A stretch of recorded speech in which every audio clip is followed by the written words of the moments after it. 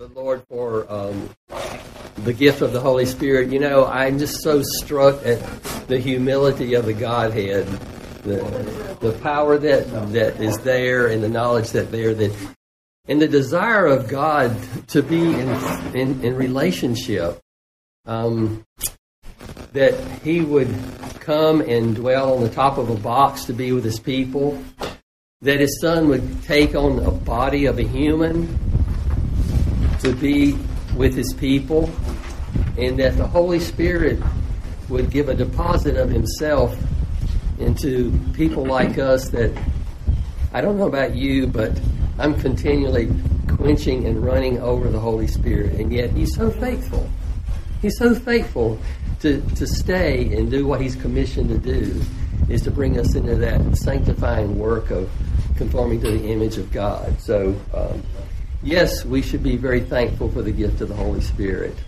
But I just wanted to try to, it seems like over the last few years, the Lord has really begun to kind of open up the big story. I think we all know of the theme lines that go through the big story of God, the redemption of man, how the blood figures in, how the covenant figures in His whole story of redemption. And so I just want to kind of give a little bit of a new perspective that I have on Pentecost.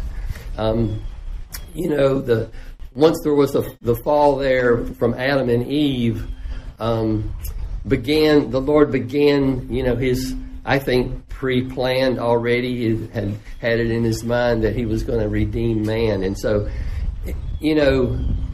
we just did a really bad job after that of going our own way. And the Lord, the Bible says the Lord was sorry that He had created man. And so He looks down, and rather than destroying the entire human race, He saw one man, Noah, and He says, I'm going to save that man and his family. And so, they came through the flood. And then when you get to chapter 11 of Genesis, it lists the descendants, it lists all Noah's descendants through his three sons. And that is kind of like called the Table of Nations. I think they're like probably 70 names there. I've not counted them all, but there's about 70 people's names listed there. And it's referred to on in the Bible as the Table of Nations. And of course, the same thing begins to happen again. Man is evil and corrupt in all his ways. Nimrod builds this tower in Babel as man wants to make a name for himself. And he then begins to try to reach into heaven, raise himself up to God rather than trusting Him to come down and be with them as He had said and desired to do there in the Garden of Eden. So God sees that, He confuses their language and disperses the people.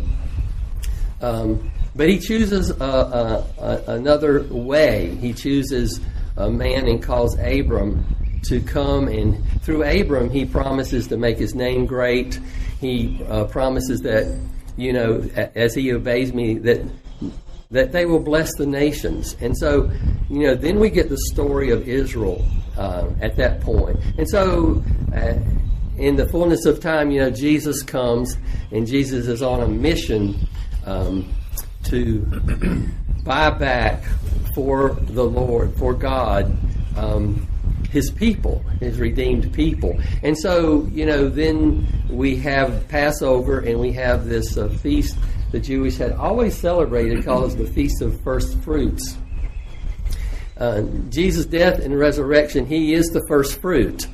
So He is the fulfillment of that shadow of that feast that the Jewish people had celebrated all those centuries. And then there is, 50 days later, there's this festival called the Feast of Weeks, which is kind of it's an ingathering of the harvest. And so it's like that's when the Holy Spirit comes. And it's almost like the Lord is saying, now I'm going to begin the gathering in of my redeemed people. And it's really interesting because there are a bunch of people from a bunch of different places that are in Jerusalem at the time for Pentecost, for this feast. And Greg, can you look up, or somebody look up in your Bible that particular passage about when the Holy Spirit came on those people? Because it lists a bunch of places where those people are from. Yeah.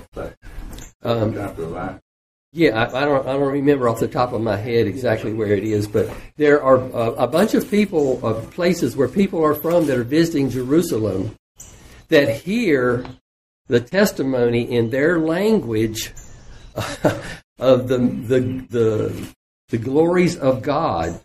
And what's interesting, as I was doing some reading about this, is those people kind of represent the known world to the Hebrews. It's kind of the same known world as the Table of Nations that's listed in Genesis 11.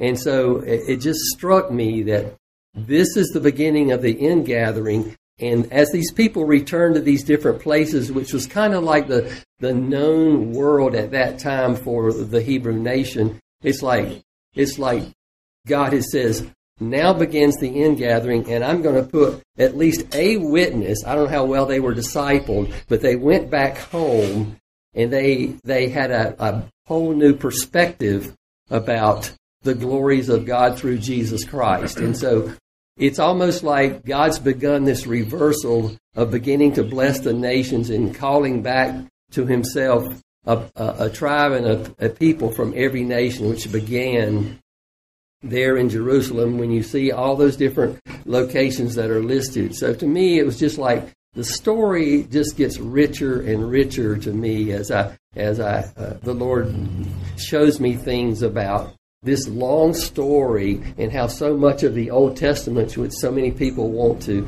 just discard, how rich this is when you read the Old Testament. So I just wanted to give that perspective that, God has always had in mind the end, but it's incredible to me how he's, through all the different steps, he's making a way, and there are things there that point to it for those that are just diligent, to read and study. So I just would really encourage us all that as you're reading the Old Testament, there is so much there that when you get to the New Testament, it's like no 40 authors could have picked this up on their own. And God it's just an amazing story that he has begun here. And the fact that at Pentecost, he's almost like telling the kingdom of darkness, I'm coming and I'm sending my people as a deposit in all the places where the nations are at this time. And so I just want to leave that with you, that the glories of God are way more than we can ever imagine as we continue to read and study our Bible. It is a lifelong work. And I think we're all going to be just like Billy Graham when he was asked at the last part of his age, what do you regret about your life? And he says, that I didn't read the Bible more and that I didn't pray more. And I'm just thinking, I need to take heed of those words and apply that to my life more and more. So thank you for giving me some time. I'll turn it back over to Bill. I just wanted to throw that out this morning. All right. Well, Lisa, I was thinking about you yesterday, because when you spoke for a few the devotions at Easter, you talked about the feasts. And the first fruits feast, I guess, is when the barley harvest came in. And the Feast of Weeks, the one at Pentecost, the wheat harvest came in. And it's not exactly tares and wheat, but it reminded me of tares and wheat, when God separates. And the wheat is what he's looking for. And the wheat harvest is when Pentecost fell. It was 50. It was a week of weeks, they said. So it's 7 weeks plus 1 day. The next day it was Pentecost. And according to Jewish tradition, this was not just celebrating the Feast of Weeks at the first fruit, the first of the wheat harvest. It was also to celebrate the giving of the Torah to Moses on the mountain. So a lot of things harken back to this particular celebration. And all these things are devices to help them remember, right? They're remembering God was faithful to give them the word. God was faithful to tell them to celebrate the harvest of weeks that God is providing for them. And now here at the Pentecost, it was just a celebration of those things. And then God adds this other thing, the Holy Spirit, to birth his church. I thought I'll just read this, unless somebody else wants to read Acts 2. But let's just listen to the words. When the day of Pentecost arrived, they were all together in one place. And suddenly there came from heaven a sound like a mighty rushing wind, and it filled the entire house where they were sitting. And divided tongues as of fire appeared to them and rested on each one of them. And they were all filled with the Holy Spirit and began to speak in other tongues as the Spirit gave them utterance. Now there were dwelling in Jerusalem Jews, devout men from every nation under heaven, and at the sound the multitude came together, and they were bewildered, because each one was hearing them speak in his own language. And they were amazed and astonished, saying, "Are not all these who are speaking Galileans? And how is it that we hear, each of us in his own native language? Parthians and Medes and Elamites, and residents of Mesopotamia and Judea and Cappadocia and Porus and Asia, Phrygia and Pamphylia and Egypt and the parts of Libya belonging to Cyrene, and visitors from Rome, both Jews and proselytes, Cretans and Arabians." So every country around the Mediterranean was basically there. People from Libya and Arabians and Cretans from the island and people from Rome, all around the Mediterranean were there. We hear them telling in our own tongues the mighty works of God. And all were amazed and perplexed, saying to one another, "What does this mean?" But others mockingly said, "They are filled with new wine." A judgment, they were drunk. The first believers were judged to be drunks. But Peter, standing with the 11, lifted up his voice and addressed them. "Men of Judea and all who dwell in Jerusalem, let this be known to you. Give ear to my words. For these people are not drunk, as you suppose, since it is only the third hour of the day. But this is what was uttered through the prophet Joel. And in the last days it shall be, God declares, that I'll pour out my spirit on all flesh. Your sons and your daughters shall prophesy, and your young men shall see visions, and your old men shall dream dreams. Even on my male servants and female servants, in those days I will pour out my spirit, and they shall prophesy. And I will show wonders in the heavens above, and signs on the earth below, blood and fire and vapor of smoke. The sun shall be turned to darkness and the moon to blood before the day of the Lord comes, the great and magnificent day. And it shall come to pass that everyone who calls upon the name of the Lord shall be saved." Men of Israel, hear these words. Jesus of Nazareth, a man attested to you by God with mighty works and wonders and signs that God did through him in your midst, as you yourselves know, this Jesus, delivered up according to the definite plan and foreknowledge of God, you crucified and killed by the hands of lawless men. God raised him up, loosing the pangs of death, because it was not possible for him to be held by it. For David says concerning him, "I saw the Lord always before me, for he is at my right hand, that I may not be shaken. Therefore my heart was glad, and my tongue rejoiced. My flesh also will dwell in hope. For you will not abandon my soul to Hades, or let your Holy One see corruption. You have made known to me the paths of life. You will make me full of gladness with your presence." Brothers, I may say to you with confidence about the patriarch David that he has both died and was buried, and his tomb is with us to this day. Being therefore a prophet, and knowing that God had sworn with an oath to him that he would set one of his descendants on his throne, he foresaw and spoke about the resurrection of the Christ, that he was not abandoned to Hades, nor did his flesh see corruption. This Jesus God raised up, and of that we are all witnesses. Being therefore exalted at the right hand of God, and having received from the Father the promise of the Holy Spirit, he poured out this that you yourselves are seeing and hearing.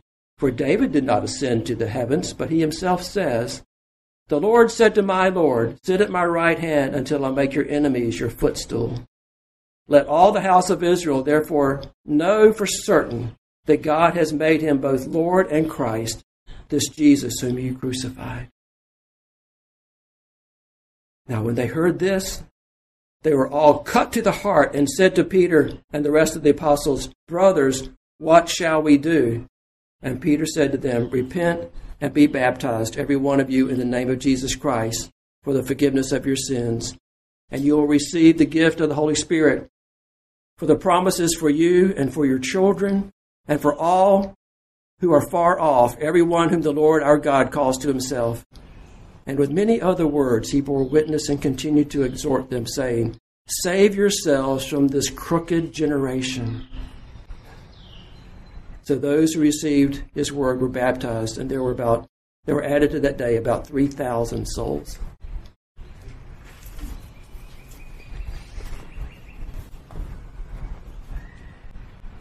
Thank you, Jesus. I had to kind of smile when you were reading that about being accused of being drunk, because it just seems like God just delights taking what is meant for evil and turning it around. You know, think about Balaam and how he used this guy. And then you think about Caiaphas, you know, who prophesied that it'd be expedient if one would die rather than all of Israel. And here these people are accusing these people of being drunk with new wine, which in fact they were. New wine in new wineskins. And I was just like, you cannot outguess God. You know, he just uses the heathen. Sometimes they prophesy and don't even know it. So, I had thought about they were drunk with new wine. They were drunk with new wine. A truth spoken. Yeah.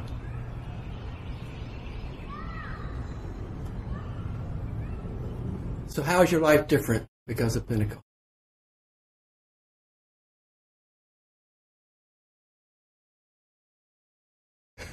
That's the only answer, right? Everything is different.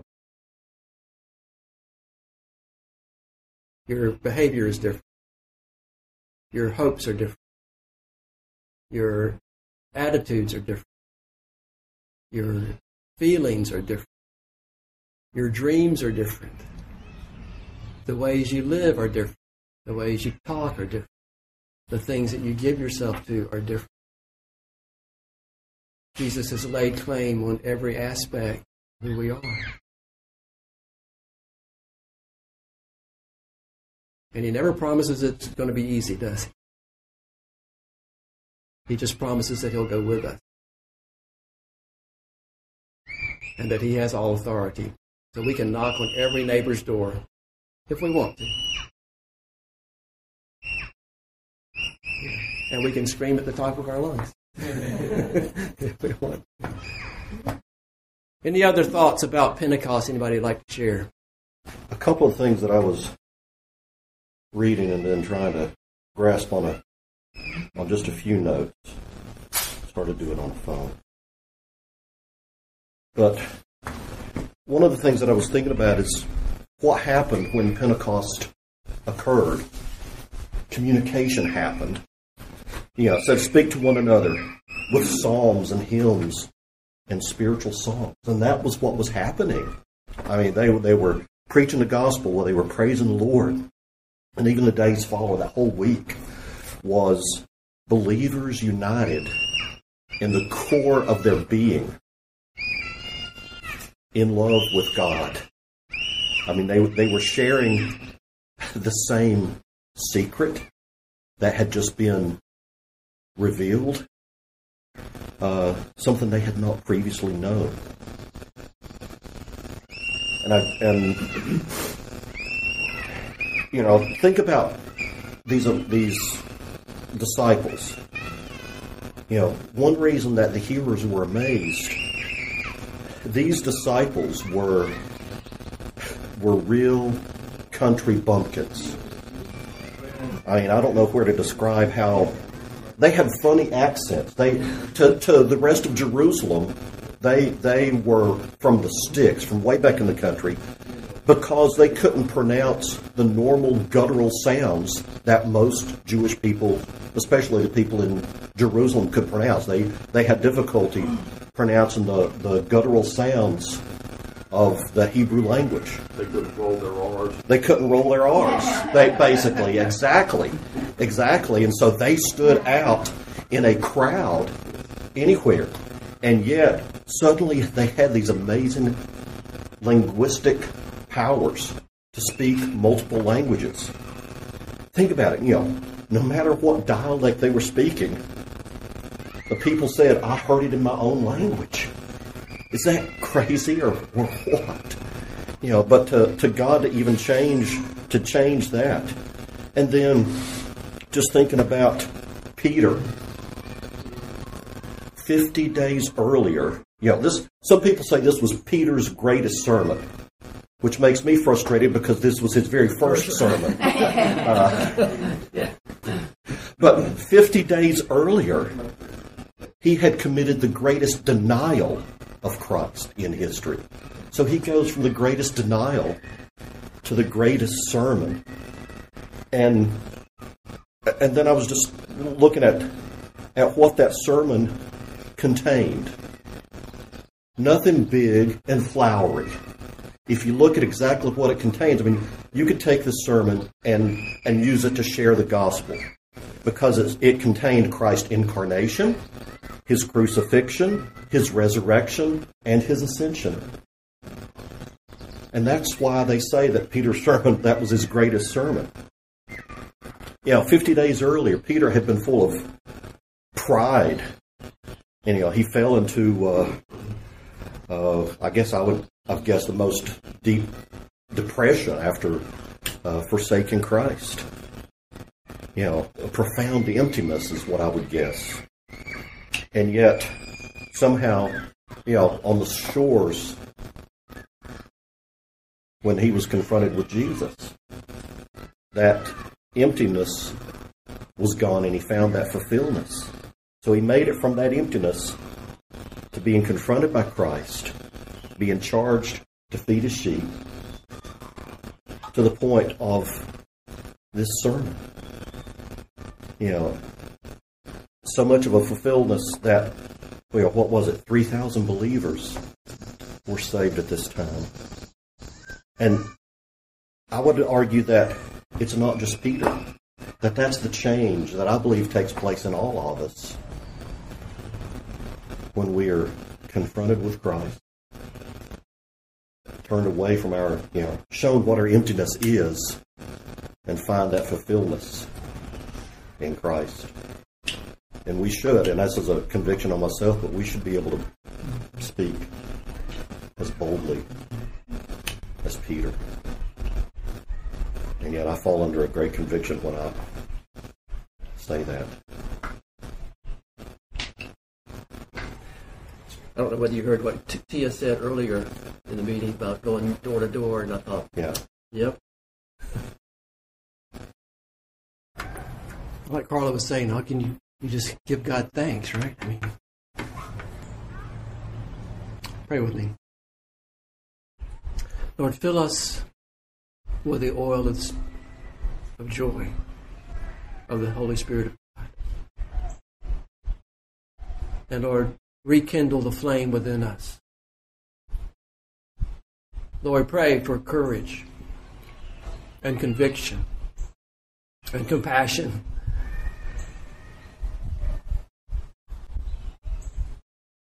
To be the people that you want us to be.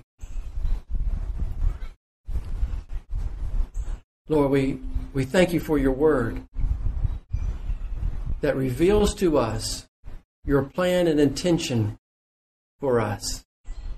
It reveals to us the Savior and it reveals to us our desperate need for the Savior and the glory and the beauty of Jesus Christ. Jesus, we give you thanks for agreeing with the Father to send the Holy Spirit to dwell within your church and every believer who calls upon your name. And Lord, truly let us call upon your name. not to bless our own work and actions and thoughts, but Lord, to call upon your name, that your name might be lived within each of us, and we truly might be like Christ. Christians like Christ.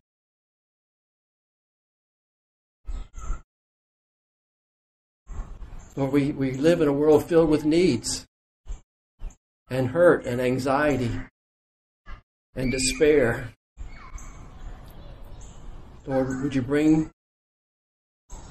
to us those situations that you'd have us to minister? And Lord, we do realize that our first ministry is of prayer. To know your heart, Lord, and to seek your face. So, Lord, as we remember those from this week, the situations around the globe, Lord, we just ask for the strength to endure and to bear up under these things, and yet, Lord, to bring into every place the grace of God by the power of the Spirit of God. Lord, we ask your presence here among us to convict our hearts and to remind us, Lord, that it is to you that we should run, whether we're feeling sad or glad. It's to you that we should run. Lord, no matter how we have failed, no matter how we have been proud of ourselves, Lord, let us come to you in joy and repentance. Thank you, God.